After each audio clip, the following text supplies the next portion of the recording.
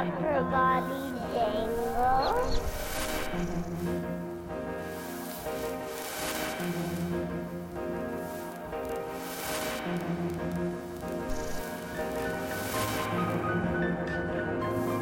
Nervous State and Dublin Digital Radio, high culture for low lives. Good afternoon and welcome to the third edition of Nervous State. So what has happened in the 2 months since we were with you last? Well, the Debenham workers, who we featured, are still on strike. We went out of and back into lockdown. The solidarity of the early days of the pandemic is slowly turning into division and blame, with so-called young people often singled out.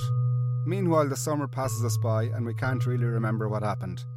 Feels like we're all in a bit of a collective fugue state. So this month, we're going to see if we can make a little bit of sense out of it all. Thanks so much to Dublin Digital Radio for hosting this show. If you don't already, you can support them on Patreon.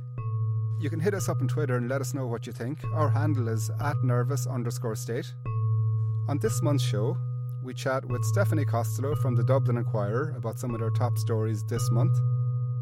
Ellie Phelan talks to Aoife Nessa Francis about the effects the pandemic has on her creativity, moving to the west of Ireland, and her latest album, The Land of No Junction.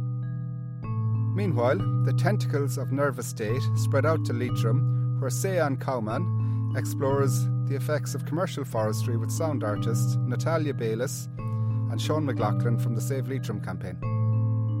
Aisling Mickelthwaite talks to Aisling Hederman, Michelle Connolly and Juliana Sassi from the Community Action Tenants Union, aka CATU, about why they started a union, the work they have been doing, and how you can get involved.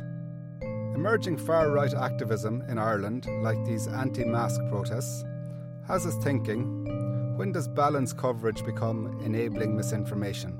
Patrick McCusker teases out this issue with our panellists, Aurelian Munden, Gavin Titley and Eugenia Sayapera. EVA International is an art exhibition that runs every 2 years in Limerick.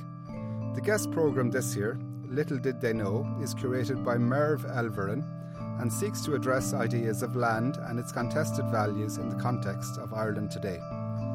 They also commissioned 4 platform projects that explore ideas of environmentalism, land use and housing activism. One of these is a film by Emer Walsh called The Land Question, Where the Fuck Am I Supposed to Have Sex? Katrina Devery chats to both Merv and Emer in our art focus. And first up, it's Stephanie Costello from the Dublin Inquirer. Hi, so I'm joined here by Stephanie Costello from Dublin Inquirer to catch up on some interesting stories that have appeared in Dublin Inquirer in the last month. So, hi Stephanie, how are you? Good, yeah, good. A little bit cold today. Everything is kind of freezing up, but all good. Yeah, so I think I'm going to start with one by Leisha Neelan. That's called In Some Homeless Hostels, a strict no talking rule is enforced. I can give you a little rundown of the story if you'd like. Yeah, please, that'd be great. So this is a story by Leisha. So she's looking at some of the rules that govern privately run homeless accommodation in the city centre currently. So Leisha was talking to this woman called Asha Iqbal. Now, Asha lost her job during the pandemic and ran into some personal issues with her roommate in rented accommodation, which essentially meant that she had to move out and present as homeless during COVID-19. So upon entering this privately run emergency accommodation, she was handed a list of rules to abide by for the duration of her stay.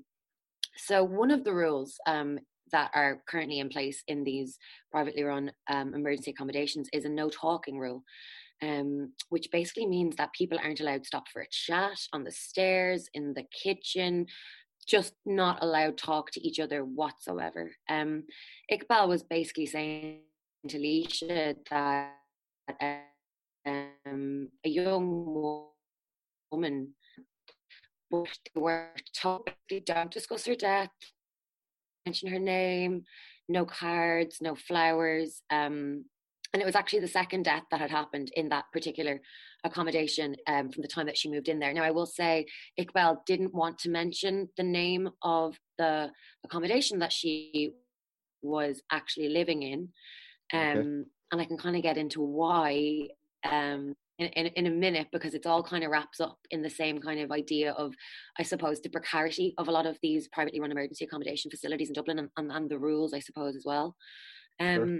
So Will Cummings, who's an advocacy worker for the Inner City Help Homeless, he said that, you know, a number of his clients have basically said the same, that he said that he's heard of it in at least 9 other hostels around Dublin, and that also it seems to be a rule, strangely enough, that is only in women-only hostels, Really? is what he's basically heard. Yeah, which, yeah, he said it's especially prevalent essentially in women-only hostels for whatever reason. So, you know, he said that he thinks that this, you know, essentially infringes on people's human rights. If you kind of have a look at the UN, you know, Universal Declaration of Human Rights, it includes the freedom of expression and the right of peaceful assembly, which essentially these you could say that these people aren't actually allowed to do. He also kind of said that, you know, the rules were in place pre-COVID, so they've been existing for quite a long time. So on top of that rule, you know, there's other rules, like you're only allowed to have 2 bags with you. So, you know, Iqbal was saying, if you find yourself in a situation where you suddenly become homeless, you've been living in rented accommodation, and you know, you have more than 2 bags. So she had to throw away a lot of her stuff, basically. She said that, you know, it felt like she was living in a modern day poorhouse, essentially. All her belongings, throw away her belongings, and awful. also they're not allowed to cook for themselves. Yeah, so, you know, she would have been a chef prior to entering the emergency accommodation. So again, you know, like we were saying, I think before we were recording, there's some similarities or echoes of almost direct provision from this, because again, here we're seeing that these homeless people aren't also allowed to cook for themselves. So she would say that she has some allergies, and, you know, she's trying to look after her health, but it's just kind of whatever you get is what you get. There have been some questions regarding where these rules have originated from. On page 1 and 2 of the rules that we've seen, it does mention Dublin City Council. So, you know, we reached out to Dublin City Council and the Dublin Regional Homeless Executive, which, for people that don't know, is basically just DCC, that the homeless service in DCC. Okay. They said they basically didn't send them out. They would never do that. They'd never tell people not to talk to each other. They were not issued by the council and are not in operation of emergency accommodation facilities, but they didn't respond to queries as to if the no speaking rule, you know, infringes on people's human rights. So another important issue, which is what I was kind of saying earlier about, you know, Iqbal not wanting to say where she was staying, is that a lot of these places are run by night basis. And essentially what that means is that private accommodation, which is essentially for-profit homeless accommodation, you can be kicked out at any time, and you don't have to have a reason. They don't have to have a reason for kicking you out. So there have been reports that we've heard that a lot of people are quite unwilling to come out and criticize where they live, or criticize the facilities really in any way, shape or form, for fear of essentially being kicked out. Sure. So people are hesitant to make complaints, and then, you know, the DRHE are saying, we've not received any complaints about this. So it's sort of like this chasm, I suppose, of what we're hearing that's happening, and potentially what, is happening. Yeah. So the next story that I kind of wanted to talk about this month is from Shamim Melekmian, and it's some undocumented migrant women are reluctant to report abusive partners for fear of deportation. So Shamim is actually new to the Inquirer. She's our new immigration reporter.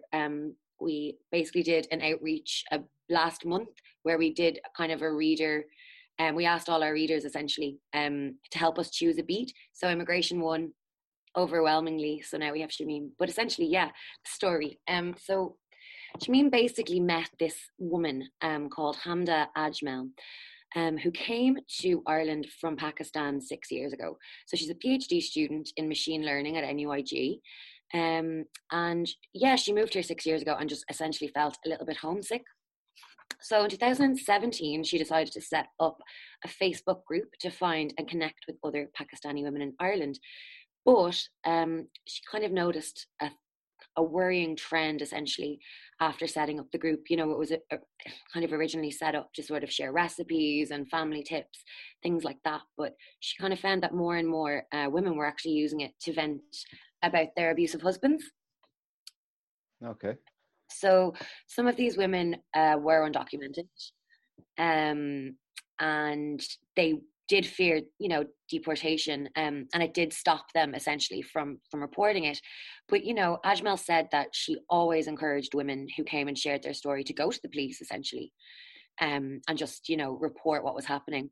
But after the findings of a dissertation that was written by a senior member of An Garda Síochána was published in the Irish Times last month, she's basically saying she's not so sure. So essentially, David McInerney, who is a senior, guard in An Garda Síochána, he was the head of the National Diversity Unit from 2001 to 2019.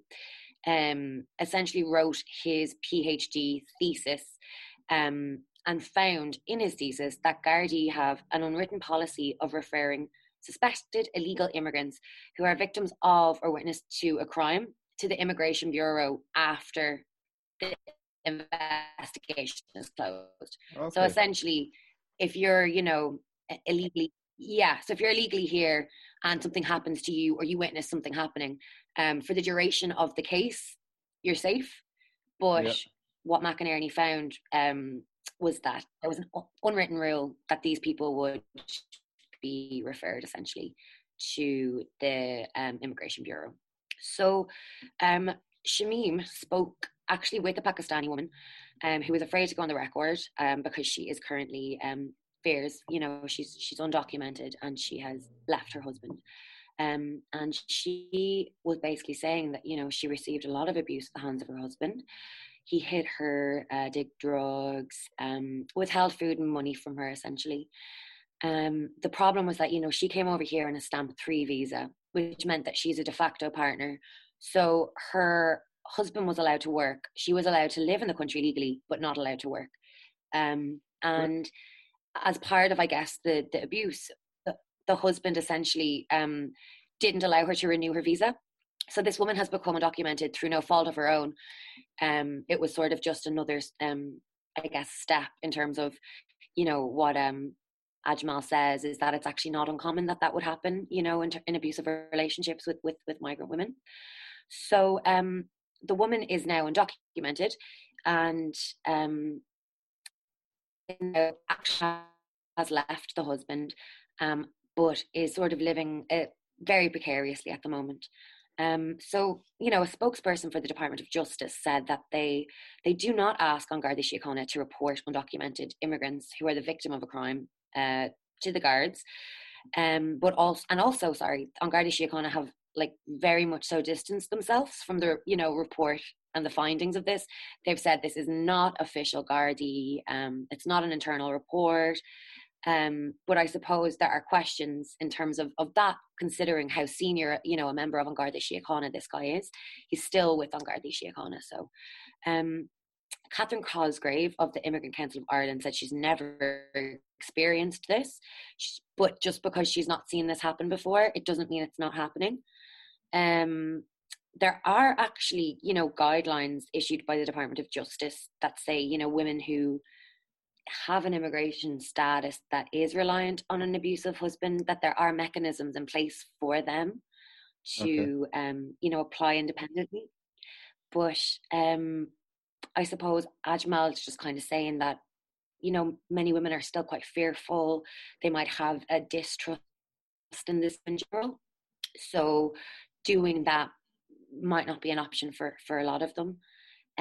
So she's in the midst, essentially, of starting a project in correlation with the Immigrant Council to, I hope, maybe bridge this kind of gap. But it's definitely a tricky situation, especially if you're, undocumented. And it's really important, I think, that we have stories and we're able to tell stories like this, to actually hear about these kind of things that are happening.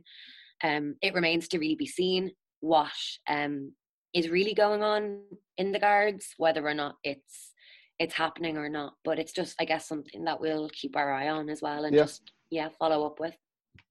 Yeah, for sure. Thanks very much, Stephanie, for that. Hit us up on Twitter @NervousState. Let us know what you think. Next up, Ellie Phelan chats musician Aoife Nessa Francis, whose album The Land of No Junction was released this year to high acclaim. I'm here with Aoife Nessa Francis and our good friend Zoom, and it is both our first time with audio interviews, so shout out to Dublin Lockdown. Aoife released her ethereal debut album Land of No Junction earlier this year, and it has received widespread critical acclaim. One of the tracks that really stands out to me from Land of No Junction is Geranium. Geranium is a hauntingly beautiful ode to our uncle and granny, who have now passed away. I hope you enjoy. In an empty room, open skull through your chest. You can enter through a trapdoor, brought in by the rest. Glass floor in an empty doorway through the things you've been. Stay for some geranium, so wither in a grave white home.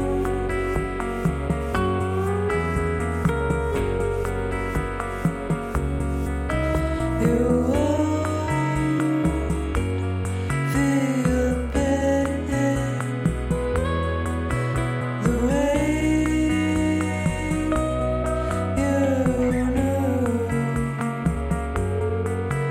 Let it go, follow sunshine and brings it onto you. Glass floor in an empty doorway through the things you've been. Stay for some geranium, so wither in a grave white home.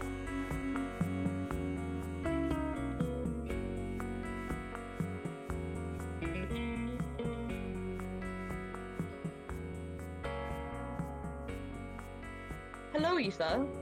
What is your least favourite aspect of most interviews you've done so far? I don't like when questions get too personal or something, because I feel like I maybe can be too open. And yeah, I find it really difficult to talk about myself, but that's just, I guess, something that I'm learning and working on. I guess I'm just not very used to interviews, so I don't have a lot of experience. And what have you been up to lately in all this madness? Yeah, I've been working on music the past 2 weeks. I was in Kerry, actually when you were there. Where I was recording, but before the madness, like I feel like I found, like, you know, during March when everything started really getting quite crazy, and in the months following, I became like, you know, sounded like everyone was being so productive and everything, and I just sort of lost the plot, and I did everything else except create things, which I feel in a way was sort of really good for me. I only felt like when the restrictions started easing, then I feel like I was able to relax a little bit and take in everything that happened, you know, like all the nature and the solitude that I experienced. I was able to sort of take with me, and then I recorded somehow. I don't know how, but yeah. How do you feel the pandemic has impacted your work, both recording, your energy, performing, financially, etc.? It's hugely affected me and everyone else. Creatively, I think it's been good. I feel like I sort of, when I released my album this year, I like maybe wasn't psychologically prepared for everything that was happening after it, like touring, and like, you know, there's just, you know, loads of shows booked, and I was really excited to play them, but then everything got cancelled, obviously. And I think in a way it was really good for me, because I wasn't ready to be that busy. I think I needed time to sort of understand exactly what was happening for me, and it's given me sort of a breather to consider myself, and I'm very grateful for that.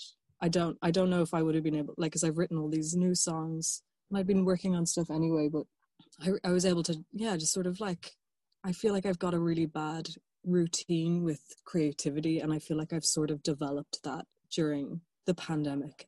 So that, like, from a creative perspective, it's been really amazing. And then obviously financially it's been terrible. Do you have like a particular like creative routine since the pandemic? Well, in the past couple of weeks, I feel like, I was getting up first thing in the morning. Like I realized that my body clock really needed, it was sort of like I'd been getting up late and stuff before that for various reasons, and I started going to bed really early and getting up at like 6 a.m. or 7 a.m. That was just like naturally, and I was like trying to stay away from the internet and like social media and stuff, so I was like not looking at my phone purposefully, like before going to bed and after waking up. And I just found my dreams became like really, really powerful and very strong, and I was able to write them in like a lot of detail. Everything was really intense, and from that I started like getting up and immediately just like going to a room where nobody could hear me and playing and writing. And I wrote loads of songs this way, and it was really like it was really great, because that time in the morning, like there's no wait from the day ahead. So I would do that, and then I would like later on would go back and sort of listen to things that I'd written or come up with and just write. I was just doing a lot of writing as well. And then the rest of the day would just sort of be making food and stuff. And how did you find the difference between recording that and recording in the rural countryside of the kingdom? Well, I guess I've been really converted now, because I've sort of accidentally moved to the west of Ireland, and I just don't want to be in Dublin anymore. I just love being in the countryside, and I kind of wanted to take that energy with me into the recording. So it didn't really make sense. Like, I feel like, when you're recording in a place where the whole band and, like everyone is sort of together, you really get lost in the experience, like we did when we went to Kerry. And it's just more immersive or something, because you're not like, obviously you're not constantly working, but like when you do can be sort of anytime. So, and yeah, you're all together. So it was just like a very magical experience being able to do that. I liked that it felt more casual than like the pressure of going to a studio or something, even though it was kind of the same thing, because all of the same stuff was there, all the like equipment. So you were saying that a lot of for this album comes from dreams, and was that always the case with your last album, or is that more so with this one? I feel like it's something that has always been present in my songwriting, but maybe unintentionally. This time I feel like it was more, I don't know. I mean, I'm still writing, like a lot of the lyrics and stuff I have not finished.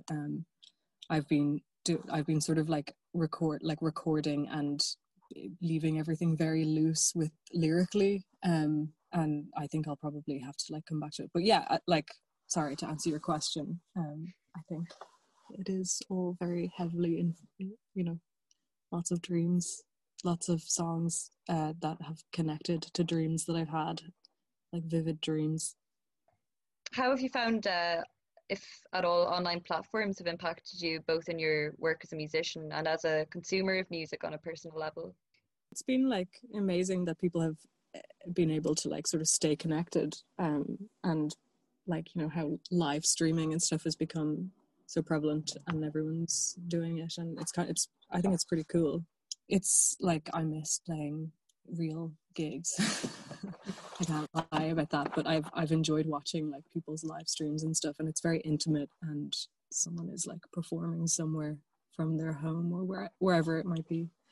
And then I also think that like people are probably listening to music a lot more now than they would have before. Like, I feel like everything has sort of been reinvented in a really, I think, a positive way. I've listened to more music, even just I've had such an amazing time, whereas I feel like I sort of lost myself a little bit for a little while there, and like just wasn't really able to listen to music. So I sort of feel like I developed this like teenage naivety and like interest towards music again, and it was really fun rediscovering things and discovering new things. With the evolution of vinyl to tape to CD and the likes of Spotify and YouTube, what mode of listening is most preferable to you and why? I think you kind of answered it back there, but in all of those mediums. Yeah, I mean, I love listening to vinyl. I just don't like my record player is not set up at the moment because I've been moving all over the place. Well, not like moving all over the place. I've just moved house once. I've been staying pretty put, like not moving around during COVID times. I've kind of enjoyed like downloading like albums and like, you know, listening to like full, like, you know, putting it on my phone and like just listening to that. I've also one thing I've really enjoyed has been listening to CDs in my car. I have like been listening to like one Jim Sullivan album kind of all the time because it's the only, like it was like the only CD that I wanted to listen to that was in my car. Is that UFO? Sorry. Yeah. So I've been, yeah, it's been really nice. Like when I get in the car and it's just like become my road CD. I listen to it over and over and over again. It's such a good album. What's your favorite track on it? I mean, I love UFO. I love Plain As Your Eyes Can See. I love So Natural as well.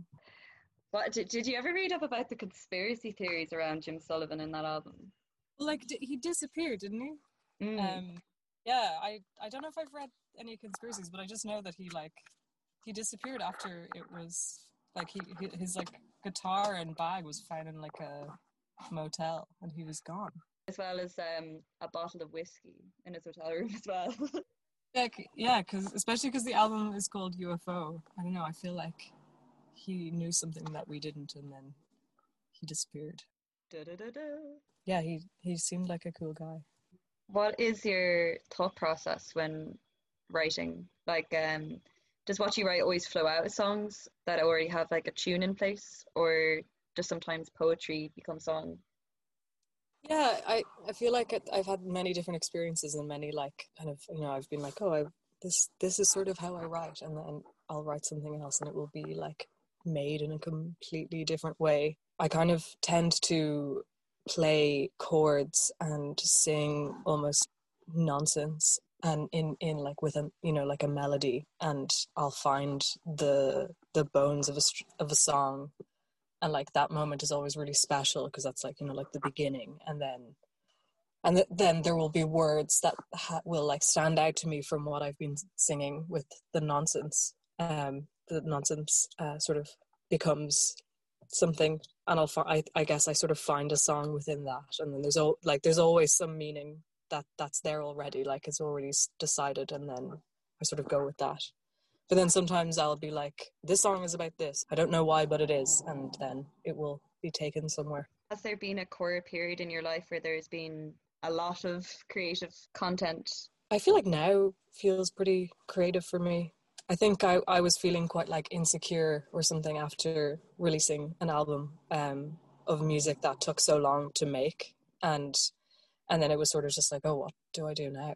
Like, will I ever be able, like, you know, because I've have loads of ideas, but I was just like, will I ever be able to finish the song again? And was feeling quite doubtful and insecure about it. And then I spoke with a friend of mine who is also a songwriter, and they gave me advice on when you're writing, you sort of need to, like, if you're, you know, you feel that presence of like something like watching you or sort of judging you, you need to like kind of stop and ask them to leave, and like kind of like almost physically feel that presence like leaving the room, and then you can continue then. And I feel like that was actually really useful for me because I just felt like I don't know, like there was something else there with me that wasn't helping. I had to like something clicked, and I just feel like I've got a lot of stuff flowing at the moment, and it feels really good, and I don't really know why, and I'm sure it will stop at some point and then start again. But that's just the nature of it. Great. Really happy that you have all of that creative flow going at the moment. Is there a genre kind of difference between this and the last album? It's lockdown blues. No, I'm joking. I feel like it's like there's something maybe continuing forward from the last one, but it feels very different. I don't know. It's in such early days. It could become anything. It could become a reggae album. What is your experience being in the Irish music scene as a woman, considering it's often quite like male dominated? I don't know. I feel like for me, it's been pretty positive. Like I've had there's been incredibly kind, supportive people. But like, I mean, I know it's not necessarily the case, and there's, like the Irish music scene is very male oriented. For me, I've had a pretty good experience so far, except for maybe like sound engineers being a bit condescending because I'm a woman. That's always annoying, but like, it doesn't really matter. That's sort of the worst part. What does the future hold for this album, and do you feel like it will be a long process like the last one? I kind of don't think it will. Everything's been happening really naturally, and like I feel like it won't take as long. I feel more clear about my path and my purpose or something. So I feel like it won't take as long because, like, I mean, I'm still figuring stuff out, but this feels like it's all happening very naturally. And yeah, I don't know. I'm not in a rush either because, I mean, the world is in such a crazy place. But I'm really, really enjoying this process. Like it feels so fun. Do you find you're more relaxed when doing this album? I kind of trust myself a bit more. I don't know if that's a good thing or not, but a bit more faith in myself. I think I had very little confidence. I just didn't really believe in myself, and I still have moments like that. But I feel more certain about certain things. So I don't know. I really don't know what that means. Like that, it could be terrible. It's not even technically an album yet. Maybe I should put that in there. That like, I didn't really intend on recording an album. I just wanted to record the music that I'd written, and if it happened to be good, I would maybe put it into an album. So it's like maybe an album. I think it is an album. I wasn't sure if it was or not. It was just, I just needed some means to express myself because things have been quite terrible for the past few months. And it felt like the right thing to do, and I think it was. So we shall see if there's an album or not. I look forward to it. Next, Cian Cowman talks to Natalia Bayliss and Sean McLaughlin from the Save Leitrim campaign about what it's like to live surrounded by forestry, the differences between forestry and forest, and the government's new forestry appeals bill. I'm Cian. I'm your host for this segment of Nervous State, focusing on monoculture Sitka spruce forestry and the government's proposed forestry appeals bill. We're joined by two grassroots campaigners who live in Leitrim, one of the counties most affected by monoculture forestry in Ireland. Natalia Bayliss is a sound artist who lives surrounded by monoculture Sitka spruce on all sides. Sean McLaughlin is from Auchavas Parish, County Leitrim, a heavily afforested area, and he is a member of the campaign group Save Leitrim. You're very welcome to Nervous State, Natalia and Sean. Hello. Thank you. So before we start with the interview, I'd just like to give a little bit of background on the new appeals bill currently making its way through government. In July 2020, the new Minister for State in the Department of Food, Agriculture and the Marine, Pippa Hackett, proposed the Draft Agriculture Appeals Bill 2020. The bill would introduce fees and other potential barriers for people appealing decisions relating to forestry projects. One of the principal tools that local groups affected by monoculture forestry have at their disposal to challenge these projects is the right of appeal. Currently, there is a backlog of appeals that has stymied the forestry industry and prompted industry criticism of groups like Save Leitrim. While the department has not said openly that pressure from the forestry industry is the reason for the proposed forestry appeals bill, it's pretty obvious to anyone following the story that there is a direct connection. When Pippa Hackett was appointed to the forestry portfolio in the department, Forestry Industries Ireland welcomed the return of the sector's representation back to the government cabinet table. This bill could also set a precedent in other areas. According to fossil fuel campaign group Not Here Not Anywhere, this bill could be used as a precedent for future legislation which would apply the same restrictions to appeals around other issues like liquefied natural gas terminals or offshore drilling for oil and gas. So this bill won't just affect those campaigning against monoculture forestry. But before we get into that some more, I'd like to hear a bit from both of you about what it's like to live surrounded by this kind of forestry. Maybe let's start with you, Natalia. Sure. So as you said, I live surrounded by commercial forestry on four sides. When we moved here, the trees were quite small and we didn't really take much notice of them. And over the years, the trees grew quickly and very tall and became quite sort of started growing onto our land. The branches started growing in onto our fields, and we really started noticing the effects of commercial forestry when the trees started falling onto our land, falling onto our road, falling onto the electrical wires, which would bring them down, and the electrical wires would then fall into our driveway.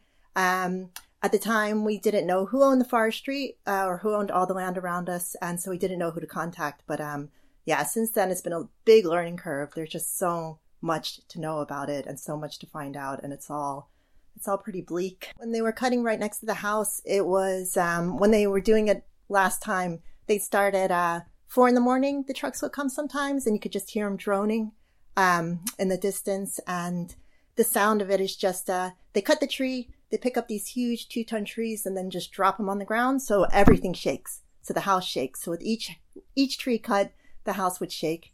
And all you could hear was the sound of the reversing, the beep, beep, beep of the forestry trucks constantly. So you can't really sleep because when you're trying to go to bed, there could still be out there cutting. So you're hearing that beep, beep, beep in your waking life. And then you're trying to sleep, but all you can hear is the beep, beep, beep. But the worst part of all is just seeing the destruction to the ecology around here and what's left behind, and the animals that are affected by it that live on the edges of the forests. And yeah.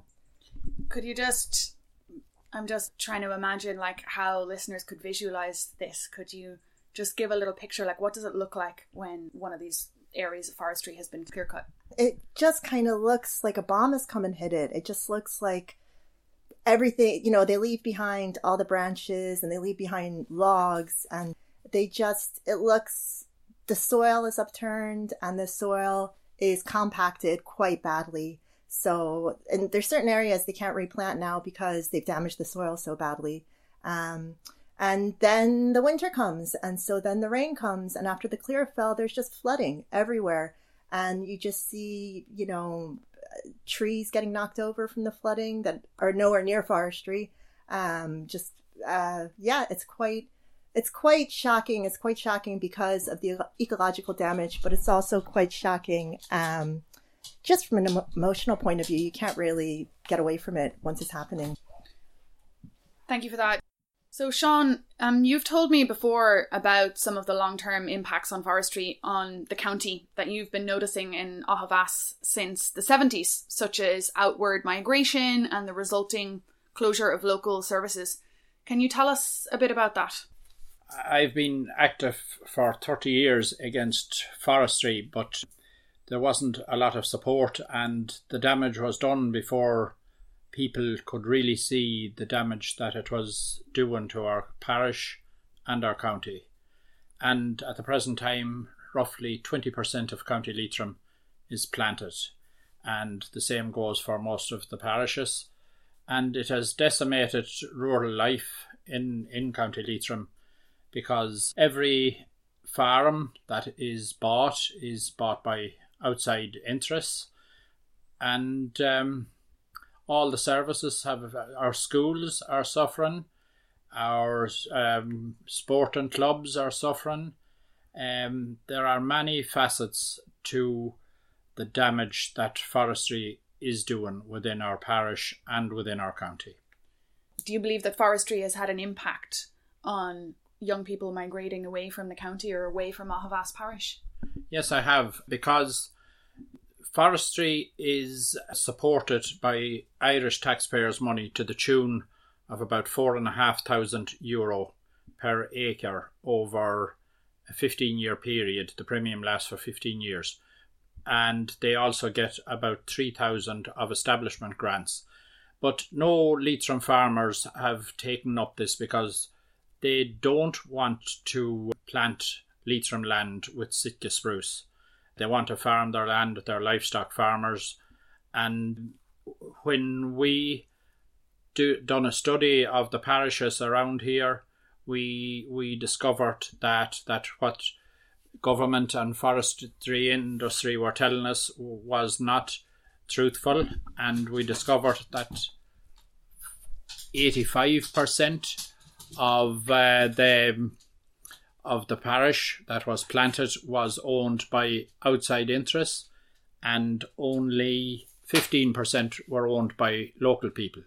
farmers can compete. You know, our neighbor, he tried to buy a field next to him so they wouldn't plant it, but the companies have way more money to outbid any farmer, and so young farmers can't really afford to buy farms anymore.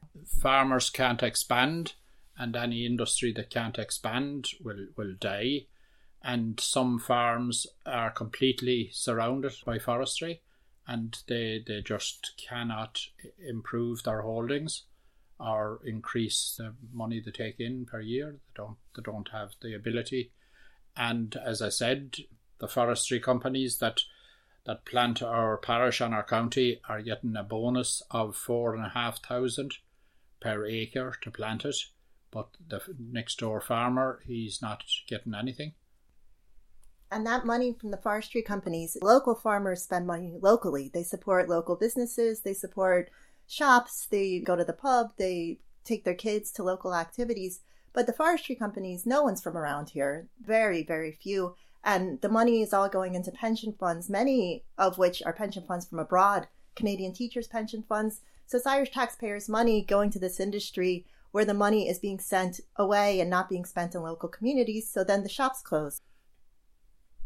And beyond that, they like to try to call forestry forests now. The signs that have come up now recently say forest operations ahead, but it's not forests. And this is what people have to understand that maybe aren't used to what they're seeing is a forest is a biodiverse area that has upper canopies and lower canopies and food for animals and diversity and mushrooms and everything. Forests help clean our air. Forests help clean our oceans.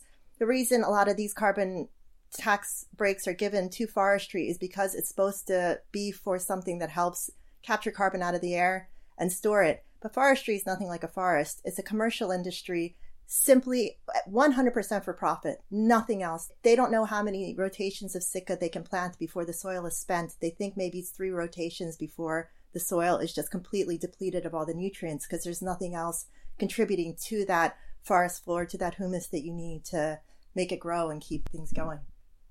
Thank you for that. So what I'm hearing is it's a heavily subsidized industry, which is pushing out local farms and therefore pushing people to migrate. Local services are being decimated, and it's falsely greenwashed as something that is environmentally friendly when in actual fact it's a monoculture that's devastating the soil and leaving it unusable.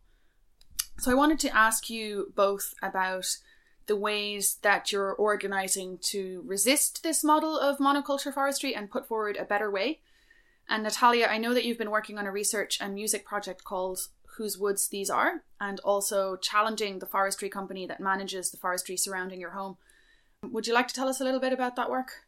The challenges that we've been putting to the forestry company mostly have to do with when they're clear felling. They came back in June this year to start to try clear felling again, which is... it goes against the European Birds Directive, which says because of fledglings and nesting, you can't cut down trees except in an emergency situation between March and August. So we just wrote to everybody that we could to try to get them to stop clear felling until September. And we were successful, thankfully. Like, we have been successful. You just have to write to everyone. The forestry company just writes back and goes, well, what we're doing is fine. And all they say to you is go get government policy changed, which is what Sean's trying to do with Save Leitrim. Yeah, Save Leitrim, we've set up about 3 years ago, 14 people doing voluntary work, and we decided to appeal against all the forestry planting licenses in the beginning, but against all clear felling and roads, because in the northern part of County Leitrim, Coillte have vast forestry there, and they are clear felling them now because they're 30 years planted, and the locals there were onto us that they were doing irreparable damage to the roads, and the roads weren't being repaired when all those 40-ton lorries were coming out day in, day out. So we have appealed against that. The appeals are, first of all, a notice goes up and it goes out on a website, and we follow that up and we appeal against the planting of it.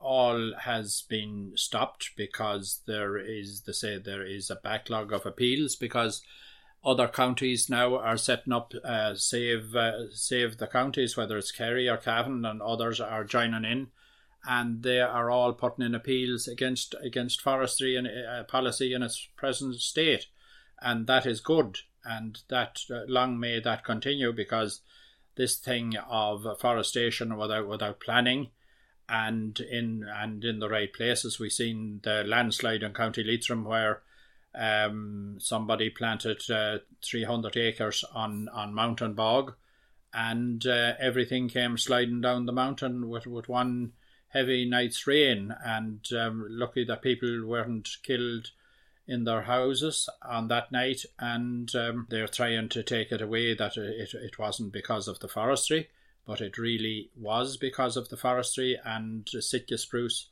planted in the wrong place. So the only recourse that a group like Save Leitrim, or somebody who's going to have a plantation put beside them, the only recourse that they have to challenge that is through the appeal system.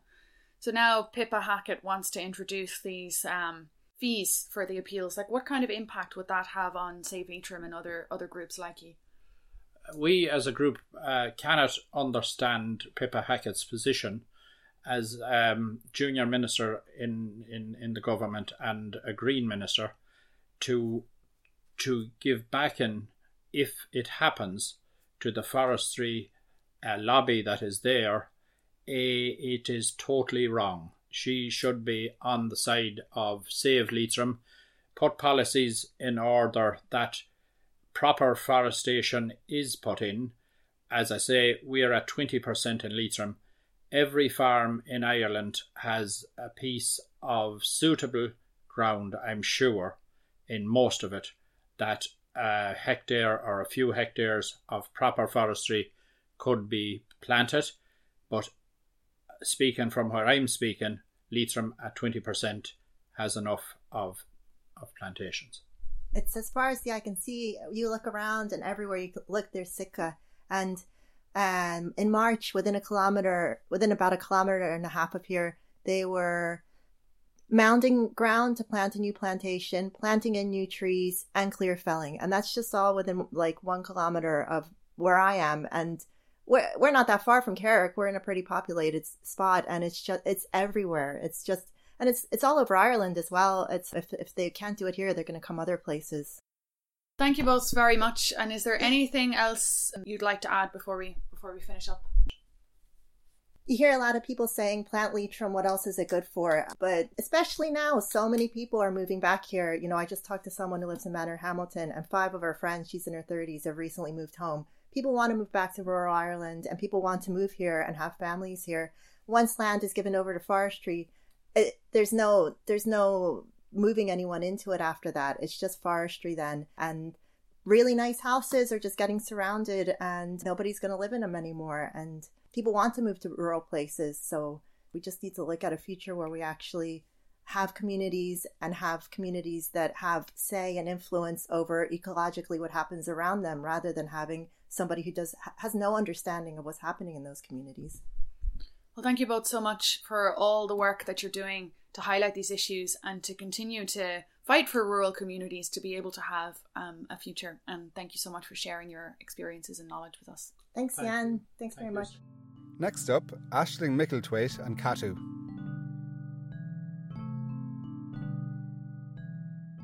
It's no surprise when we say the housing crisis in Ireland is and has been one of the most prominent problems within our society. There aren't many people who haven't been affected by rising rents, evictions, precarious living situations, overcrowding, homelessness, discrimination, lack of public housing, lack of representation and services, and a total disregard towards making any significant changes to better this by previous and current governments. There have been a number of campaigns over the years by housing activists and groups to fight for change in this system, but we are still faced with the same issues, worsened by the ongoing pandemic and affecting the most vulnerable in our society the most, while landlords seem to be getting away with doing whatever they want and people are in a constant state of fear in regards to their living situations. Late last year, CATU, Community Action Tenants Union, was launched as an effort to tackle this. I'm joined today by Aisling Hederman, who is on the CATU Board of Directors, as well as the National Committee for CATU, and was one of the key figures in organising the Tenants Union to be set up. Also, Michelle Connolly, who has been involved in organising around housing issues for a number of years and is the member defence officer for the Mountjoy Dorset Street CATU branch in Dublin 1. And finally, Juliana Sassi, also a prominent housing activist involved with the Brazilian Left Frontier in Dublin and a member of CATU based in Finglas. We are going to discuss why there is a need for a tenants' union, how it is structured on a national level with information about branches and local campaigns, and basically all things CATU. So thanks for joining me to talk about this. And I'm going to start with a question for Aisling. As you said, you've been involved with housing for 6 years and have been involved with CATU from the get-go. So why did you feel like the formation of a tenants' union was the next action to take in regards to organising around housing? So the last 6 years being involved in grassroots organising and trying to get people that are affected to have their voices heard to be involved. It was quite good to learn how to organise on the ground. It was good to reach out to people and see what the actual issues were and what the struggles were, and getting to know the structures of the system. But what I found was that it wasn't effective in keeping people involved because they didn't feel they had ownership, and it also brought in an awful lot just activism and activists, and it didn't branch out to those that were actually really affected to get involved. And if they did get involved, they only stayed for a little while. They didn't have much ownership within groups and within kind of the grassroots activism that happens. Okay. And so how does the tenants' union work? What is the structure on a national level? So the CATU, when we came together, we decided that we wanted to have an organisation where the members had ownership of the organisation. And what we really believed in was that it had to have oversight, legal oversight and accountability. Yeah. When we were organising on the ground, we didn't actually have that. What we did have, we couldn't take money in, we couldn't resource the kind of actions that were happening. We couldn't actually help the members that way. So when we were setting up CATU, we felt that the legal standing and the accountability for any funding that was coming in was really important. So we decided that we would set up a tenants' union to reach out to those as well that would not normally get involved in activism, because it's like a different kind of level. It's more united with other people with the same struggles, where with the activism was just activists. The structure of CATU would be that there's a board of directors that oversee the legal elements of the organisation. Okay. And then we would have the national board, which would consist of like communications, membership, education and training, employment, and stuff like that. And we meet every 3 weeks, and we discuss kind of what's happening in the organisation, what can we do better. We have targets. It's a lot more structured in the way that we are set out to actually progress and grow. So and then after that, then it breaks down into local committees. And each local committee must have at least 10 to 15 members before launching in the community. And then once they get to 80 members, then it becomes a branch. Okay.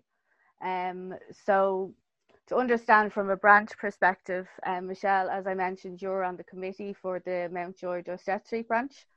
Can you explain a bit about how the branch started and what it entails, and what basically branches do on the ground in terms of organising and supporting their members? First off, I think the Mountjoy Square, I'm Mountjoy Square Dorset Street branch. That's kind of the area I'm in. So it's mostly Dublin 1. A little bit of that is technically Dublin 7. Okay. So that branch had a slightly different formation to maybe most of the other branches, because when CATU was initially forming, like so Aisling and the other people who set up the kind of legal entity of CATU, they were doing some door knocking around this area for I think a few months. Was it, Aisling? Like it was going on for a few months, and when there was like enough people who seemed like they wanted to form a committee, it was officially launched as the branch, the local branch. So they're put together, they're put in contact with each other, and they're given support by the national committee to meet, organize, figure out what their capacity is. If training is needed, they're offered training. And when there's, I think, 15 people, when there's 15 people in your area who are joined up, fully signed up members, you can launch a group. And when the group launches, it elects a committee.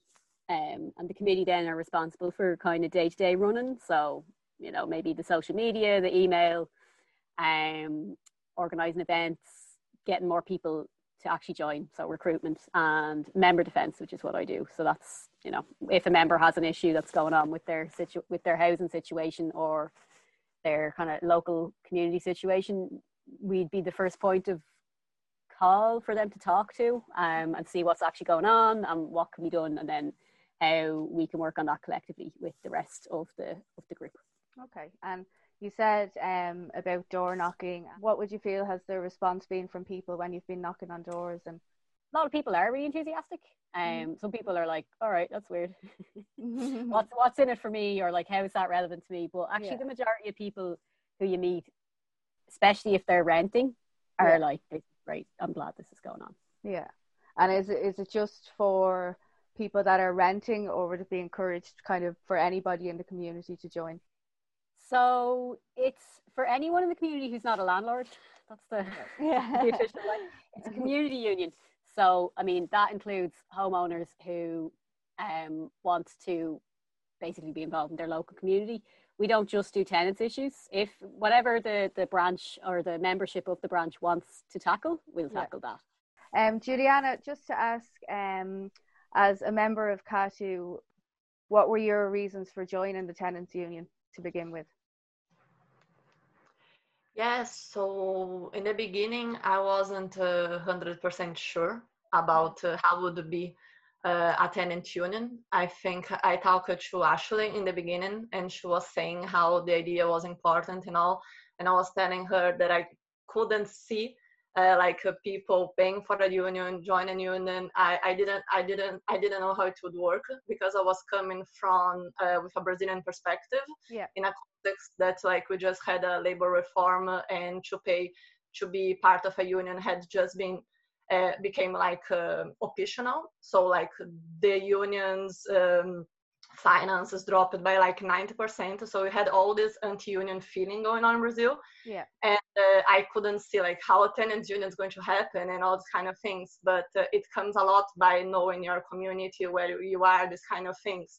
Yeah. And Aisling had this as other people that was in the CATU from the beginning. I was still a bit skeptical, but I started seeing that like, yes, there is some kind of sense of community is still in some neighborhoods in Ireland and still in some areas.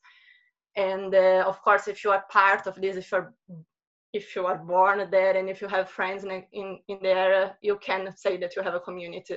But as a migrant person, I didn't have a community. So all these ideas of community union on this neighborhood thing was distant from me. Yeah. So, but I got involved with like DCHA housing groups when like Brazilian people are being evicted, and I could understand a little bit of the dynamics here in Ireland by working with the people here. And actually we had CATU was in an anti-eviction action, I think it was in July, and was a Brazilian person that was involved. It was a house that was Brazilian people that was rented, and I kind of knew then. Yeah. And it was a very nice resistance, and many people from different branches or even sympathetic came together.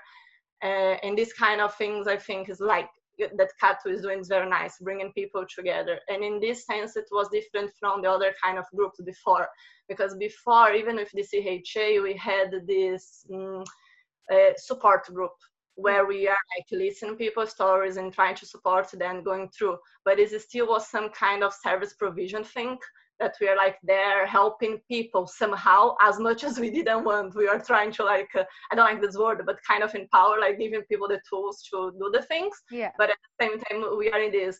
But with CATU, like everybody, it's a member, everybody's equal, and everybody fights together. So the people that we are supporting, they were more involved in the process. So like they were going to the meetings, they were doing the things themselves. Yeah. And I could see in this process that like CAT was very important because because first of all, they believe in people's power. They believe that like people really have the strength to oppose this like capital in this landlords and all these kind of things, because we have the numbers and getting together and getting organized, you can do things. Yeah. I think this is a pretty interesting thing. And yeah, and CAT will have offering as well these ways of with the trainings that Ashley and Michelle was saying as well. And yeah. And that's why I joined after a long time of reflecting. Thanks, Juliana. So obviously, as well as all the challenges people were having before in terms of precarious living situations, COVID-19 has brought a whole other level of distress to people. It seems like the situation might be bringing to light more so than ever the divide between those in power and regular people. So do you think that this is kind of for anyone that wants to answer? Do you think that there's more of an appetite for people to get involved with something like a tenants union now? Yeah, Michelle? Yeah. It seems that way from talking to people out on the doors and out in the streets. Yeah, people are sick of it and they're ready to do something. And what CATU offers, is a way to get involved that's very clear to do something. Like people know what a union does. Yeah. It supports its members to, collectively against, a larger force. Yeah. So people know what that is. They're happy to, the people I've talked to are happy that there's something being done and that it's accessible in a way that means, you can put as much time into it as you want. Yeah. You can just join if you're like renting and you don't really have a huge amount of time to give to it. Yeah. But it's there if you need it. Obviously it would be great. The more engaged you are, the better. Yeah. But the option is there to, like, you're a member, that's great. You are helping to build this thing. Yeah. Okay. Thanks, Michelle. So I think we mentioned before about how kind of things are interlinked and, how it's not just solely about tenants and renting and housing situations. So there is the possibility to organise around other areas that affect communities, which is a really positive thing. And just to ask, does the union provide or plan to provide extra training or information sessions around organising for its members? So recently we employed our first education and training officer. Okay.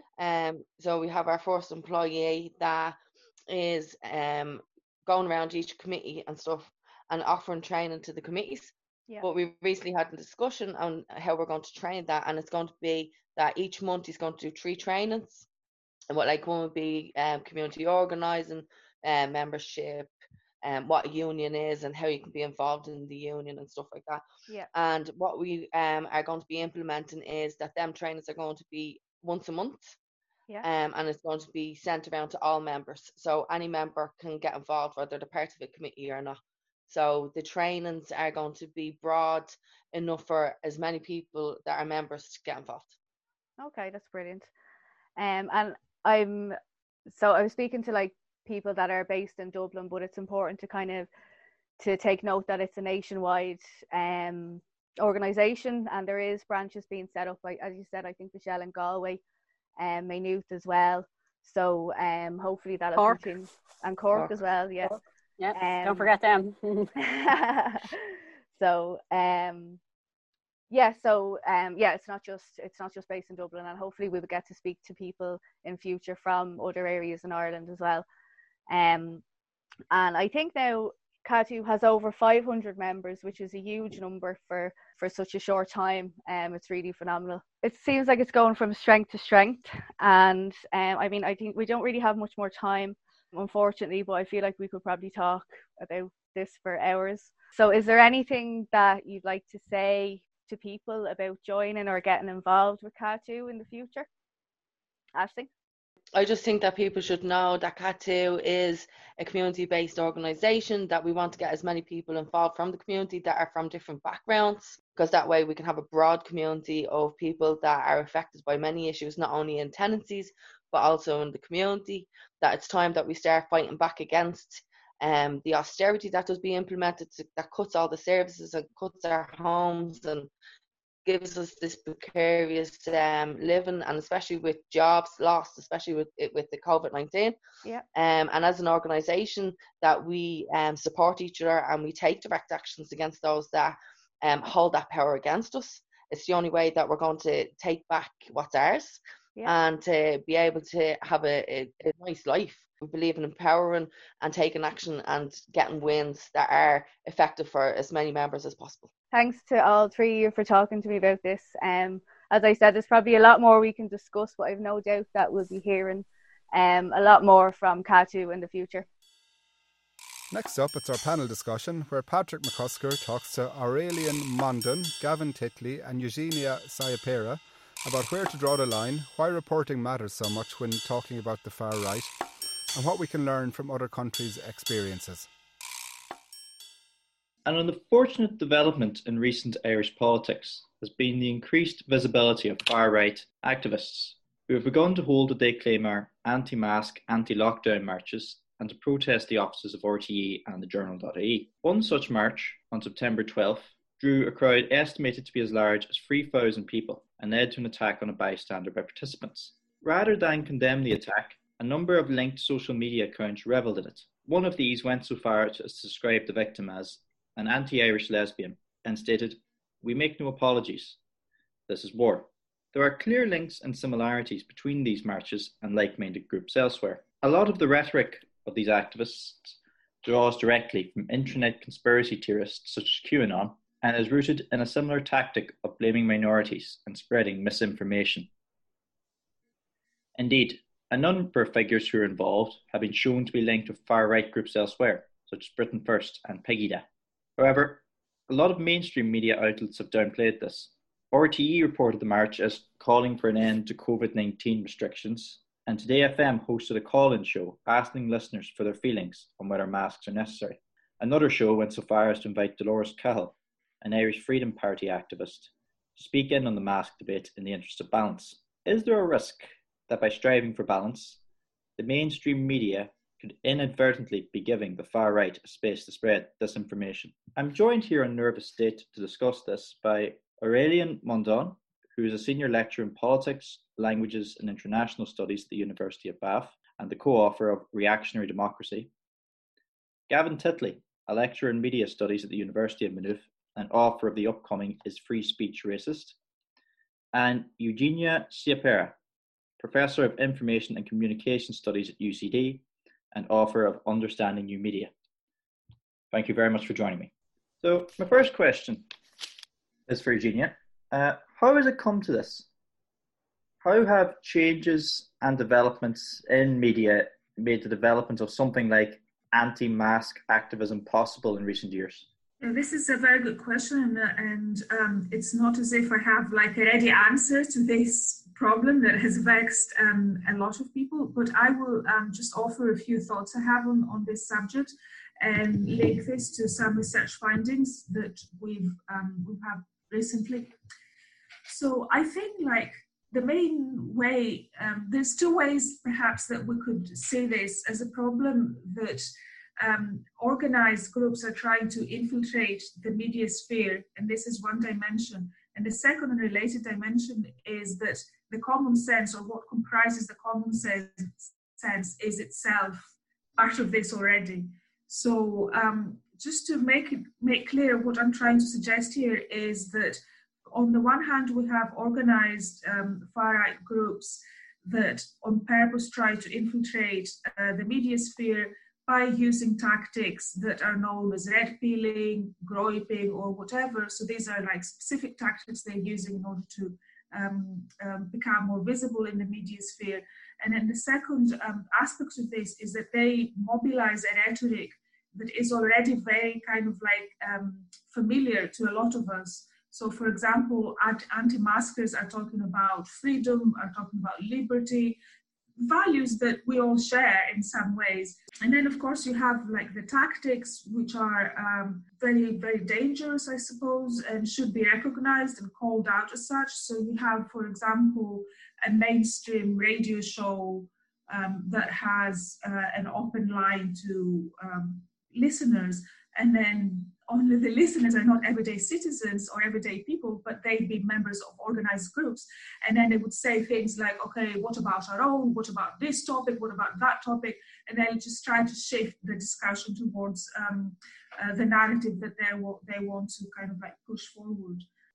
So we've seen both of these at work, and I think these are some of the ways in which these kinds of perhaps irrational discourses, if you want, are becoming more and more part of the mainstream.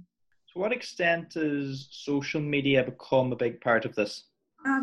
I don't know if we can think of these terms anymore, like, that we have social media as an isolated part and legacy media as a different part. I think they're very much integrated into what some would call a hybrid media system, or a more comprehensive kind of media that works in synergy. So, for example, in some research we did a few years ago on the case of a stabbing in Dundalk, Gavin will remember this.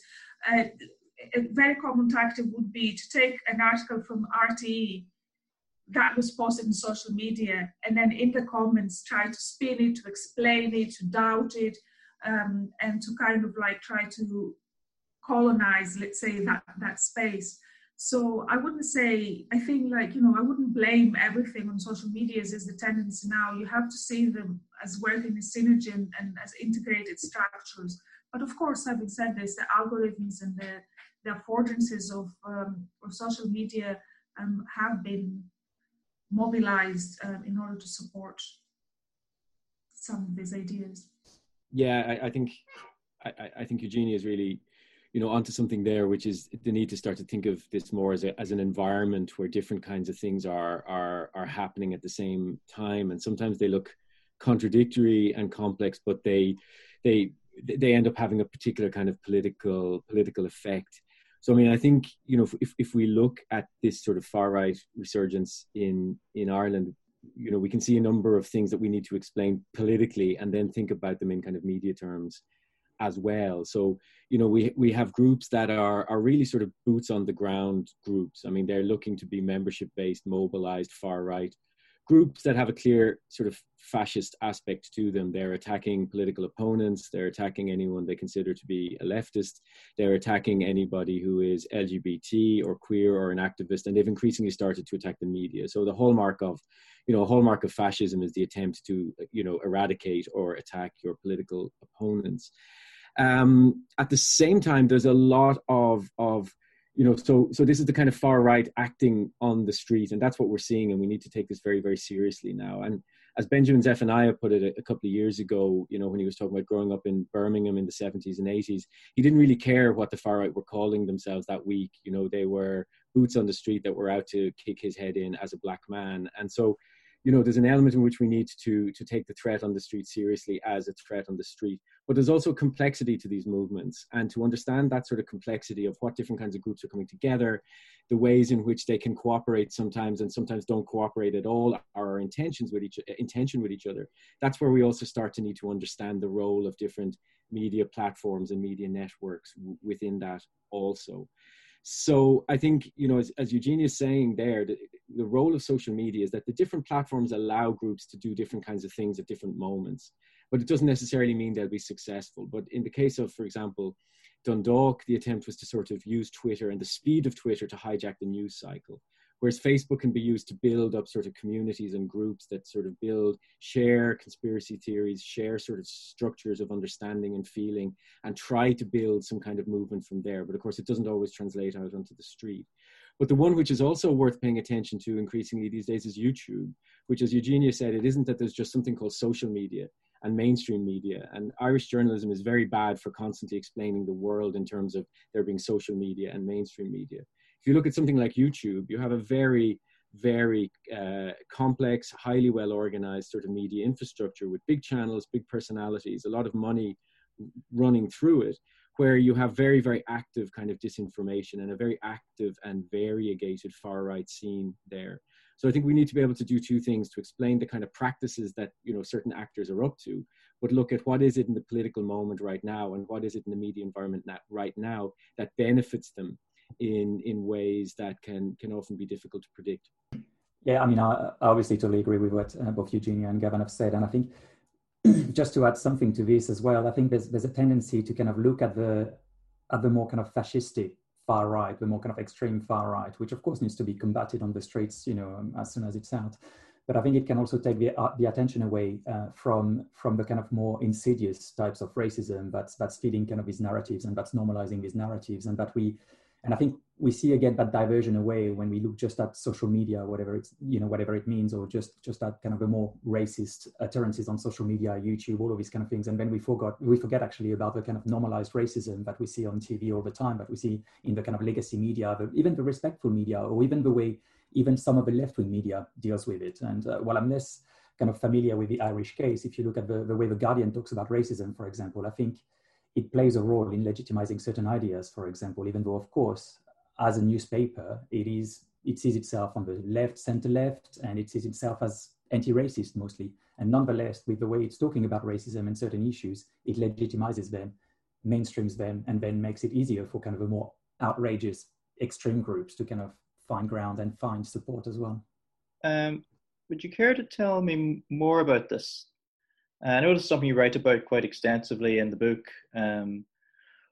Why is media coverage so important with regards to this? And what could we perhaps learn in going forward from how the mainstream media has intentionally or unintentionally mainstreamed a lot of positions? For instance, one you talk about quite extensively in the book is how the French media, perhaps inadvertently, mainstreamed a lot of far-right positions into mainstream conservative politics in France, culminating in Sarkozy in 2007. Would you care to tell us a little more about that for those of our listeners who might not be as much of a massive politics nerd as I am? Yeah, of course. Well, what we look at, and we look at in the book with Aaron Winter, we look at France, the US, and the UK in particular, as our case studies. And what we argue is that the mainstream media, including the kind of liberal / left-wing media, has played a massive part in the mainstreaming of far-right ideas and far-right movements in many ways, even though they mostly oppose them, as I said before. And what we kind of come up with, in a way, is a set of kind of rules or recipes to follow for better coverage. And it's not perfect, and it's certainly not exhaustive either, but what we kind of focus on is really the importance of not hyping the far right. The far right for quite a long time now has been quite a kind of sexy topic. Like, it's a topic that sells, it's a topic that interests people. But the problem is that it has led to it being hyped. We saw that in France 20, 30 years ago already, and it's gone on and on and on. The far right has been hyped every time Jean-Marie Le Pen came up with some Holocaust denial comments that would be splashed on front pages, and that would give him some air. We've seen that as well, of course, with Nigel Farage, who's been given countless kind of opportunities to platform his views, whether it's on BBC Question Time or on various radios, newspapers, and so on and so forth. And we've seen that in the US as well, where a lot of kind of the mainstream media, including the liberal media, has platformed kind of neo-Nazis, neo-fascists, particularly after Charlottesville or around Charlottesville and the Unite the Right march. So what we're saying is it's important not to hype these movements. It's important not to exaggerate them as well. It's important to put them back in their context. The other thing that we talk about is we need to be careful not to euphemize the far right and racism in particular. And this is something that, for example, The Guardian has been guilty of a lot, and a lot of other kind of media. I'm talking about The Guardian a lot because I've used it as a case study recently in an article that should be coming out soon. And we look at the way The Guardian, in a way, talks about racism. And The Guardian and other liberal media tend to talk about racism when they only talk about the most egregious cases of racism. The kind of neo-Nazi, fascists and things like that, but they tend to be far more cautious about the more mainstream racism, the more systemic racism, and they put it in, in inverted commas, for example, or they call it populist, or other kind of terminologies that are far less stigmatizing and far less precise as well. Racism is very well defined. If you look at, a lot of the body of literature in sociology, there are lots of very good, precise definitions of racism that apply to a lot of our governments in Western democracies. And finally, we need to be careful we need to be careful with diversions as well. And the way quite often the far right is used, and that's what I was talking about before, the far right is used to divert us away from systemic racism and the role of the mainstream plays in entrenching inequalities, discriminations, and oppression in many ways, but blaming it all on the far right, which is small, dangerous, but small, and it's not the only one responsible for the state of racism in our democracy. Okay, so Gavin, he was talking about speech in relation to this. What exactly do they do, or what are they appealing to, rather? Yeah, well, I mean, I think I can explain that, but I think it's worth starting from a slightly different position, just to sort of kind of assemble the logic of how free speech works as a particular kind of alibi, let's say, for far right activity. Because I think what Aurélien is talking about is important to constantly put far right movements back into the kind of historical, political, cultural context of the moment. So if you look at, just to give an example again from Ireland, given the context of this show, before COVID and before this sort of attempt to turn Roderick O'Gorman, for example, into a public hate figure, the big wedge issue, and what these kind of far-right movements and networks try to do is they try to find wedge issues where they can insert themselves as a kind of a moral force that's representing the people, and sort of trick people into thinking that, come and campaign with us. This isn't racism at all. This is just common sense. So that big wedge issue in Ireland was, of course, they were going to direct provision centres and attempting to sort of hijack the idea of community consultation. Communities haven't been consulted. These centres are just being put here. We're actually kind of on the side of asylum seekers as well, because, they shouldn't be dumped in a place where they don't know anybody. And yet, of course, what they're doing is trying to create facts on the ground, trying to mobilize on the ground in this way. And of course, what allows them to do that is the system of direct provision, which is a inherently racist way of dealing with the question of political asylum and the reality of human movement in this world. So there's a relationship between, on the one hand, the way in which direct provision is organized and the opportunity that it allows for particular kinds of far-right activism that are always looking for spectacle. So they're always looking for something which is newsworthy, which will create conflict, which will draw in attention. And they're also looking for something which is a potential issue of mobilization, so that they can normalize themselves to a certain extent in relation to a given issue, or being seen to be on the right side of a given issue. And I think about that in terms of freedom of speech. I mean, freedom of speech is obviously a central sort of liberal freedom. It's a constitutional right and freedom in very many contexts, and it's very important. We wouldn't be here if we didn't respect it.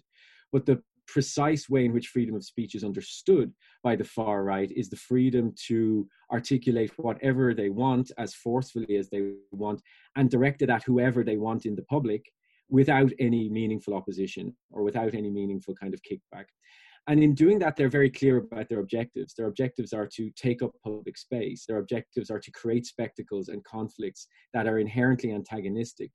But by claiming that this is simply this is freedom of expression, what they're trying to do is they're trying to create a strategic alliance with people who see themselves as very, very committed to democratic procedure, very, very committed to sort of fairness and balance. And therefore, we should really hear these people out. They have a right to speak.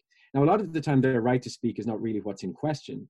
But when you say, in relation to ideas, far-right ideas, which are about dehumanization, they're about saying these people don't belong, or they're lesser than us, they should be kicked out, they should be treated differently. If you say, well, that's just an opinion and everybody has a right to articulate it, but don't take a position yourself against it, then what you are doing is facilitating that politics. You're not actually facilitating a pluralistic public. You're specifically facilitating that politics. So what works for the far right constantly is a kind of a shell game. They're interested in ritual. They're interested in constantly being able to turn up in public, occupy space and attention. But they present it as if they just want to, they just want to have the debate. They just want to explain ideas, or articulate uncomfortable truths, or say what people are thinking, but, are too scared to say. And the problem really with what amplifies that is the ways in which media, because they operate according to different editorial and different sort of philosophical and political logics, they are captured to a certain extent by this kind of far-right shell game. And I think that that's really, over the next while, particularly in Ireland, journalists are going to have to think quite hard about how to represent the public pluralistically, but escape from the shell game that they're being set up to play by the far right. Because at the moment, a lot of people are being played or are allowing themselves, with varying degrees of satisfaction. Yeah, it is very troubling. And I think you can see it in other countries how things like giving airtime to the Front National in France or allowing climate change skeptics to run untrammeled on mainstream media has enabled a lot of disinformation to allow it to spread in the public sphere. But the question I would have, though, going forward, and this goes back to the idea that we shouldn't look at social media and legacy media, if you use that term, as being two separate things, but rather as one integrated ecosystem. What would you like to see going forward to be the key elements for journalists and news outlets to provide genuinely fair and balanced coverage of these issues that doesn't result in just platforming racists or anti-mask activists or whoever they choose to describe themselves this week, without creating a biased coverage and failing in their role as broadcasters? Yeah, I mean, there's lots we can talk about here. Maybe I offer one or two things and then turn to Eugenia in particular and Aurélien. I mean, I think part of the problem right now is we also need to think about the different rationales that different kinds of media and different journalists have. So let's say public service broadcasters like RTE are in a slightly different position from commercial broadcasters. I mean, with some honourable exceptions, most commercial broadcasters in Ireland over the last years have found themselves absolutely unable not to platform whatever far-right activist is trying to claim some social media amplified attention that week. And the logic behind that is very, to some extent, very clear. We live in a so-called attention economy. Everybody is desperately scrambling for ratings. They're desperately scrambling for, an increasingly a decreasing slice of revenue, which is available through sponsorship and advertising and that kind of thing. And of course, what having somebody on with strong opinions, there's almost a kind of a very structural approach to this. It's just somebody with strong opinions. What having somebody on with strong opinions does is generates other strong opinions. And when you think about the ways, when Eugenia talks about the sort of hybrid media system, what social media does is constantly generates opinion, more and more discourse, more and more opinion. When media actors integrate themselves into that, what they want to do is be part of that opinion generation. So there's a sense in which the kind of sensationalism of the far right and the fact that people are going to get very, worked up, of course, when they're hearing these kinds of ideas being platformed, that's a commercial logic as far as I'm concerned. Now, the way that you reverse that, I think, or the way that you challenge that is to ensure that commercial media pay a price for it. Because one of the ways that they justify this is to say, well, look, our people in the audience think these things, they agree these things, we're just representing what's out there. But what about all of the people listening for whom racism in their lives is a very real and continual experience and presence and oppression? They're also part of your public and they're also part of your audience. And they can also turn the dial and they can also decide to subscribe to you and to buy something else. So there's a very sort of uninterrogated kind of white, slightly right-wing public that is imagined when we have these discussions about we just need to hear these opinions. You don't need to hear the opinions. You need to analyze what's going on politically, which includes far-right movements. But you don't need to hear those opinions as being somehow naturally part of a spectrum of opinion, because every single day journalists decide what the spectrum of opinion is. Every news program has an editorial staff that decide what will be treated, who will speak on it, what they will be able to say, how long it will be given. Editorial decision-making is the infrastructure of broadcasting and of editing newspapers. So there's no reason why those very same practices can't be brought to bear on the far right. Eugenia, have you anything to add to that? Yeah, absolutely. I mean, I don't have very much to add because I think Gavin pretty much covered the main dimensions. Just to say that there is it is a tactic on behalf of the far right to target journalists by saying, why are you not covering it, using media criticism. And it forces mainstream media to respond to this because their self-identity as professionals is that we have to cover everything that is happening. So when they get a tweet, this is happening, why aren't you covering it? They feel compelled to respond to this, and therefore they move towards covering this on top of the fact that the far right is a sensational topic that will generate a lot of clicks on the internet and possibly even a lot of copies being bought. So therefore it is newsworthy, it has to be covered by journalists.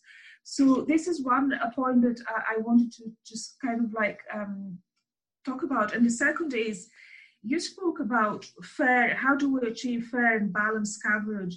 Well, I want to basically question whether we should go for fair and balanced coverage, because this is a very specific understanding of a function of journalism that is attached to liberal journalism, but it does not cover everything that journalism is or should be about.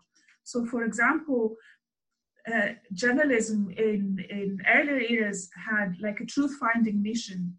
And this is, I think, that speaks to Gavin's point about that the job of journalists being like to offer political analysis rather than see themselves as media for all kinds of opinions to be voiced, as platforms for opinions to be voiced. So I have to ask, and journalists should ask themselves, what is our role here? What is our job? And this necessarily, I think, requires that they take a side. And they have to choose which side they're on. And then the third thing that I'm going to just reiterate a point again that Gavin raised is the question of the silent majority. Most of us listen to the media, consume social media, whatever, and we don't voice strong opinions. We just observe. This is the default part of being an audience, being a spectator. Whereas the people who are vocal might have an agenda for this kind of like voice that they're articulating. And then journalists pick up on this and they don't pick up on the silent majority. And this is the kind of like the platform that the far right finds to say, okay, I represent the silent majority. Well, actually, no, you don't. And we know this from surveys. We know it from other kinds of like broad types of studies that have been done across Europe and Ireland, and we also know it on the basis of electoral results. So the referendum on marriage equality here showed very clearly where the majority stands. And now we have people claiming that they speak on behalf of Ireland, attacking and assaulting LGBT activists. So I'm just going to leave it here. I think we made a few points. No, definitely. I mean, all of which are very valid and important. And I suppose they indicate why it's so important mainstream media outlets take a stand on this. It can't be left to, say, an independent media outlet such as ourselves, who operate on very different terms. We don't quite have the same demographic situation or demographic reach, or place in the wider culture to drive the conversation that, say, The Guardian or in this country, RTE or the Journal.ie would. I think it is, and I think it's very much, I mean, just to echo what Gavin and Eugenia were saying, I think it's very much a question of accountability at the end of the day. And I mean, it's quite incredible, again, in our study with Katie Brown of The Guardian recently, and the way they've covered populism and how they've covered populism, the kind of lack of accountability of their editorial choices that Gavin was talking about before, the idea that, if they're talking about populism, it's because that's what people want to hear. It's important as well if the media sees itself as playing a role in democracy in many ways, because the media, with other things, of course, like work, like religion, anywhere that kind of we go to build our community, and our understanding of community mediates our knowledge of the place we live in, the community we live in, and the political community we live in as well. And of course, that leads to election and knowledge about election. The media still has a power of shaping the agenda. And I think the problem at the moment is that it doesn't take this power very seriously for various reasons, some of them being consumerists, some of them being purely ideological, I think, in some of the media that we see, and the way the kind of media elite is in cahoot in many ways with the political elite and economic elite. So I think we need broad reforms in many ways that bring back accountability, and will only allow us to have proper democracy if we do that. At the moment, I think I'm quite pessimistic about it all. Yeah. Would you agree or disagree with this point, Gavin and Eugenia? Yeah, I mean, I think I do have, I mean, just to, because we, the three of us, know each other quite well, and we work and discuss these things a lot together. So we might sound, to some to be slightly echo chambery. So I don't want to be contrarian to our own discussion, but I just want to say that I do have some sympathy for, some of the journalistic dilemmas that are here, which is why I've been trying. I do think I agree there are problems of accountability. I also think there are just, particularly in certain sectors of the Irish media, just a constant opportunism, which is just so obvious and so depressing and so juvenile at some level. But I do think that, when you come to sort of media that have, yes, a particular cultural position or a particular mandate like a public service broadcaster, there are difficulties, right? And there are difficulties precisely also because the far right, as we've been talking about it, is also quite diverse and quite complex. So there's a slightly different set of issues when it comes to electoral parties, right? And there are different sets of issues as to how you have to deal with them during an election period. You know, there's very different kind of broadcasting legislation about that in different countries. And then how you would have to deal with them as a general political actor.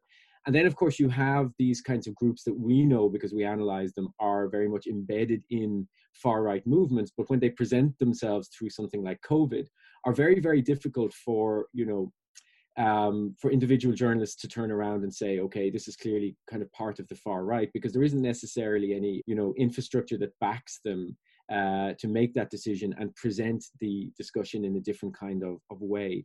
And that's why very often, the kind of default position of a lot of journalists is, well, we have to cover this because it's happening. The decision is never coverage versus no coverage. It's the nature of the coverage. And I think that that's something that we need to keep coming back and showing that there are different ways of producing good and critical and pluralistic coverage that don't just involve taking people at face value and inviting them on as political voices of a certain kind in their own right.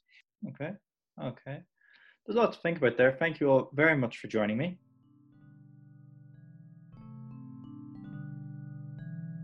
You're listening to Nervous State on Dublin Digital Radio. Thanks to Patrick, Aurelian, Gavin and Eugenia for that. We cannot be complacent at all about the rising popularity of these movements. Thanks so much to everybody for listening.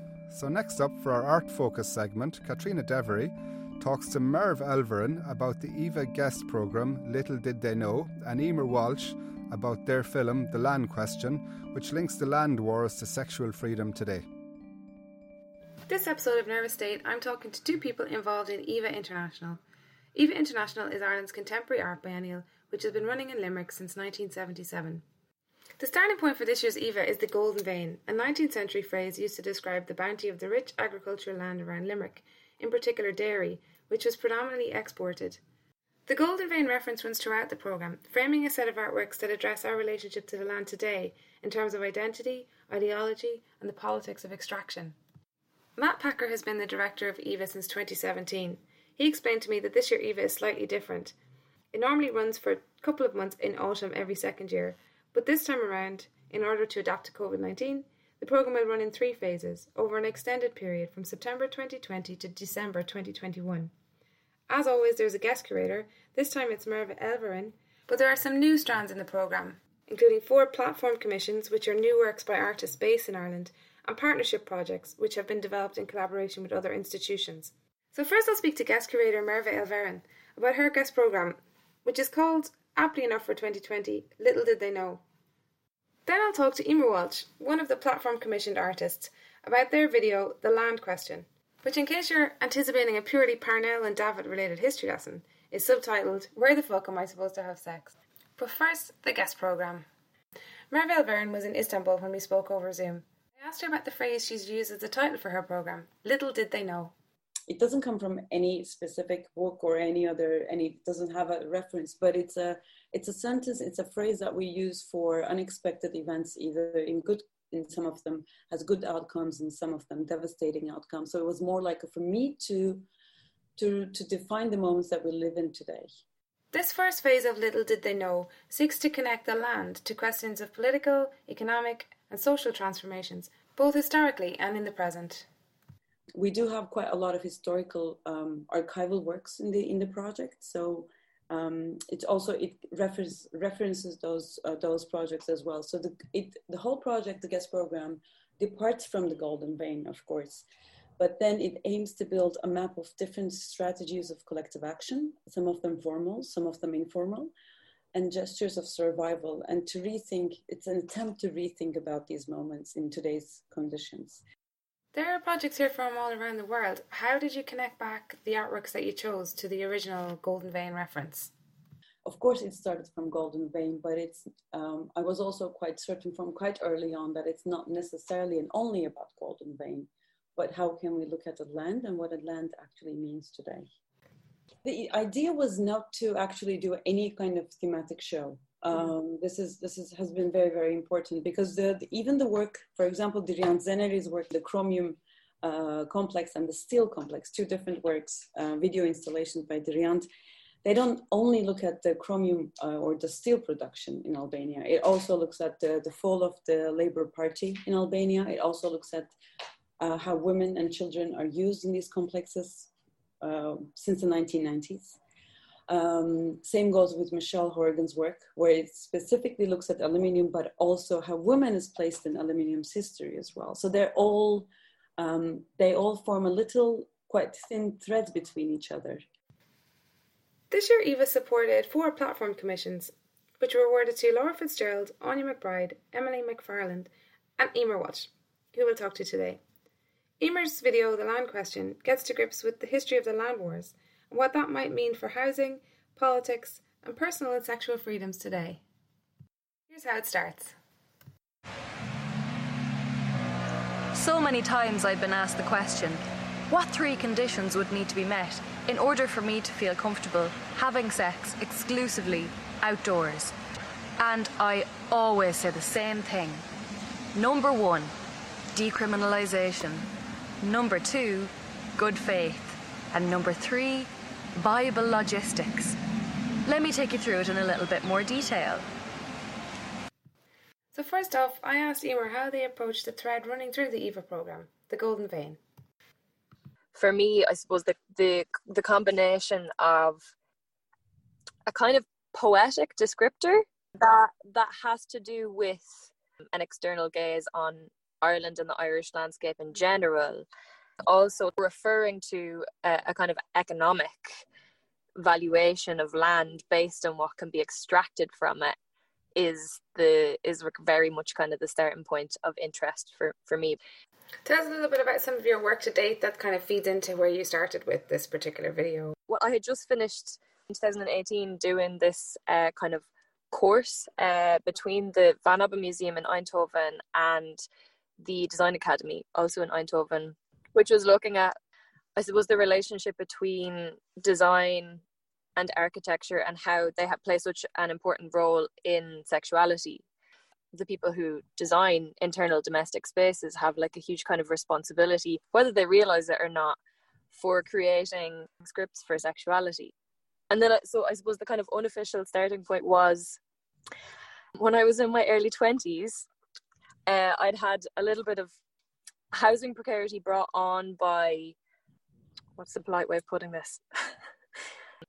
I suppose like strong adverse reactions to my sexuality. So in terms of housemates or landlords? In terms of housemates, yeah. But basically, yeah, when I was in my early 20s, I was so desperate to live with people who were accepting of me in that regard that I actually made an offer to a landlord when I finally found a place that suited us all of a higher rent than they were asking for. Wow. In Dublin? In Dublin, I negotiated my rent upwards. Wow. And obviously there's a lot going on there, right? And I still haven't personally come to terms with my own scabbing in this regard, right? But there's more to it than that as well, right? That's very complicated if there's issues of inclusion and you know, acceptance of difference. Right, but there's a personal and a collective culpability there, right? And like, I suppose that's what's really interesting to me is like the ways that your vulnerabilities can make you, for want of a better word, a traitor. So from those kind of intellectual and personal starting points, what did you end up producing for this phase 1 of EVA? So it's a single channel video installation that is installed in Limerick, but also available online, which takes the format of an artist talk to camera from my parents' back garden, which kind of narrates this history on a sort of national and personal level, thinking about land and sexual politics from the level of the body to the level of the state and in between and the level of domestic, and taking into account specifically the colonial history of Ireland. Worked with the Department of Energy and Ian Lynch on the soundtrack. In the video, you open by asking which 3 conditions would have to be met for you to consider having sex exclusively outside. So kind of relating back to the land wars with those, where you're making up your own personal 3 Fs. And although it's kind of funny, it's a little bit flippant, you're actually talking about much bigger issues of personal freedom, privacy, and the relationship of those things to economic ideologies and public morality. I think the conditions that many people socially or emotionally require for having sex comfortably and privately are the same conditions that you need to like cry or confide a secret or just have a minute of being like quiet and alone with yourself, you know. Yeah. And those things are actually fundamental needs. Outside of economics, it comes around to more fundamental things like what's a house for, you know, what's a bedroom for. And is it like the motivation for like having quiet sex in your shared accommodation is so that your housemates and yourself can get a good night's sleep because you're up early tomorrow because you got to make money for your boss and your landlord. So let's bring it back a little bit back from this kind of personal, sexual, domestic and listen to a little bit of a history lesson from Emer's video. The other conflicting policy was the continued project of redistributing the land into smaller farms for growing crops, which would provide economic self-sufficiency and employment for many rural families. This would require up to 2 million acres of land to be bought up and redistributed to those in need, a policy that Cumann na Gael called the purest of communism. Of course they did. If anything, it was the purest of cronyism. The Land Commission's purchasing and distribution, while it did improve livelihoods and create upward mobility for huge amounts of people, was meant to prioritise farmers in congested districts, landless labourers, and people whose farms were too small to support their families. However, in practice, the process was subject to local petitioning, neighbours sabotaging each other and accusing each other of scandals to undermine their claims for land. That clip kind of made me think, is it always the same kinds of people who end up, if not rising to the top, then kind of elbowing their way to the top? Because the movement was there to redistribute land and to help people move out of poverty and to be self-sufficient. But in the end, the same kinds of people ended up benefiting what many people left behind, and that legacy continues to this day. Yeah, absolutely. And this is what links, I think, my anecdote about offering more rent to all the way back to the neighbours kind of scabbing on each other to be able to expand their land and their freedom. What did you learn about land as an agricultural resource? You mentioned the potato at one point in the video. When you extract land ownership from the land, then the really only thing that's pragmatically left to talk about is the land as a producer. The potato in Ireland, I think, also is an interesting sort of slightly kind of discriminatory notion that the potato was grown by a sort of less morally upstanding kind of person because it required less labour than other kinds of crops. So I think that there was an additional association there that, of course, of kind of laziness, was it, or kind of absolutely. But then, yeah, I do think that there is an intergenerational psychic toll that comes with you having this kind of extractive relationship with just internationally generally, but I think exporting, producing for export, and rather for not for your own self-sufficiency, which is as true of the people as of the crops. So after looking back at the whole history of the land question, a radical history of agrarian activism in Ireland, what kind of things did you think were relevant for the housing movement today? The corner that I argue myself into is that reform models of creating greater housing and land occupation equality don't actually work. And the model of private property, it means that there's always going to be somebody who's priced out or regulated out or fucked out because they've just stepped outside of the pale of whatever parameters are set up. So thanks to Emer and to Merv, and if you want to see Emer's video, you can find it on the EVA website, or you can go down to Limerick and check out the whole exhibition. And I'll leave you with some gorgeous music from The Land Question by Ian Lynch.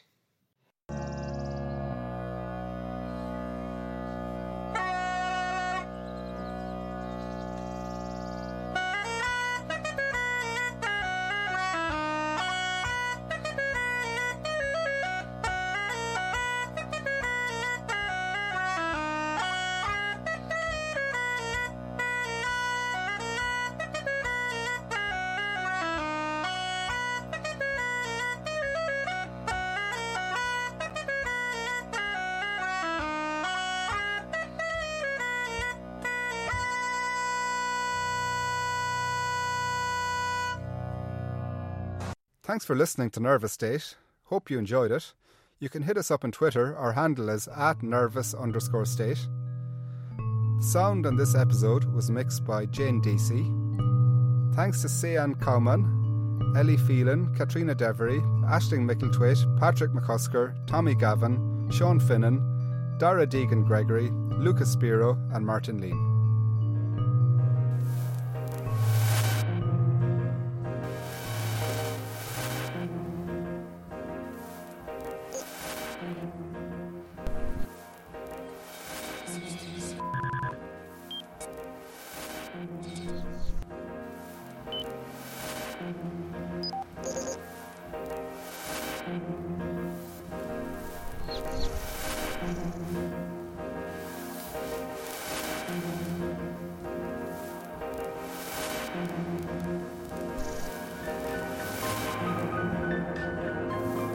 Nervous State and Dublin Digital Radio. High culture for low lives.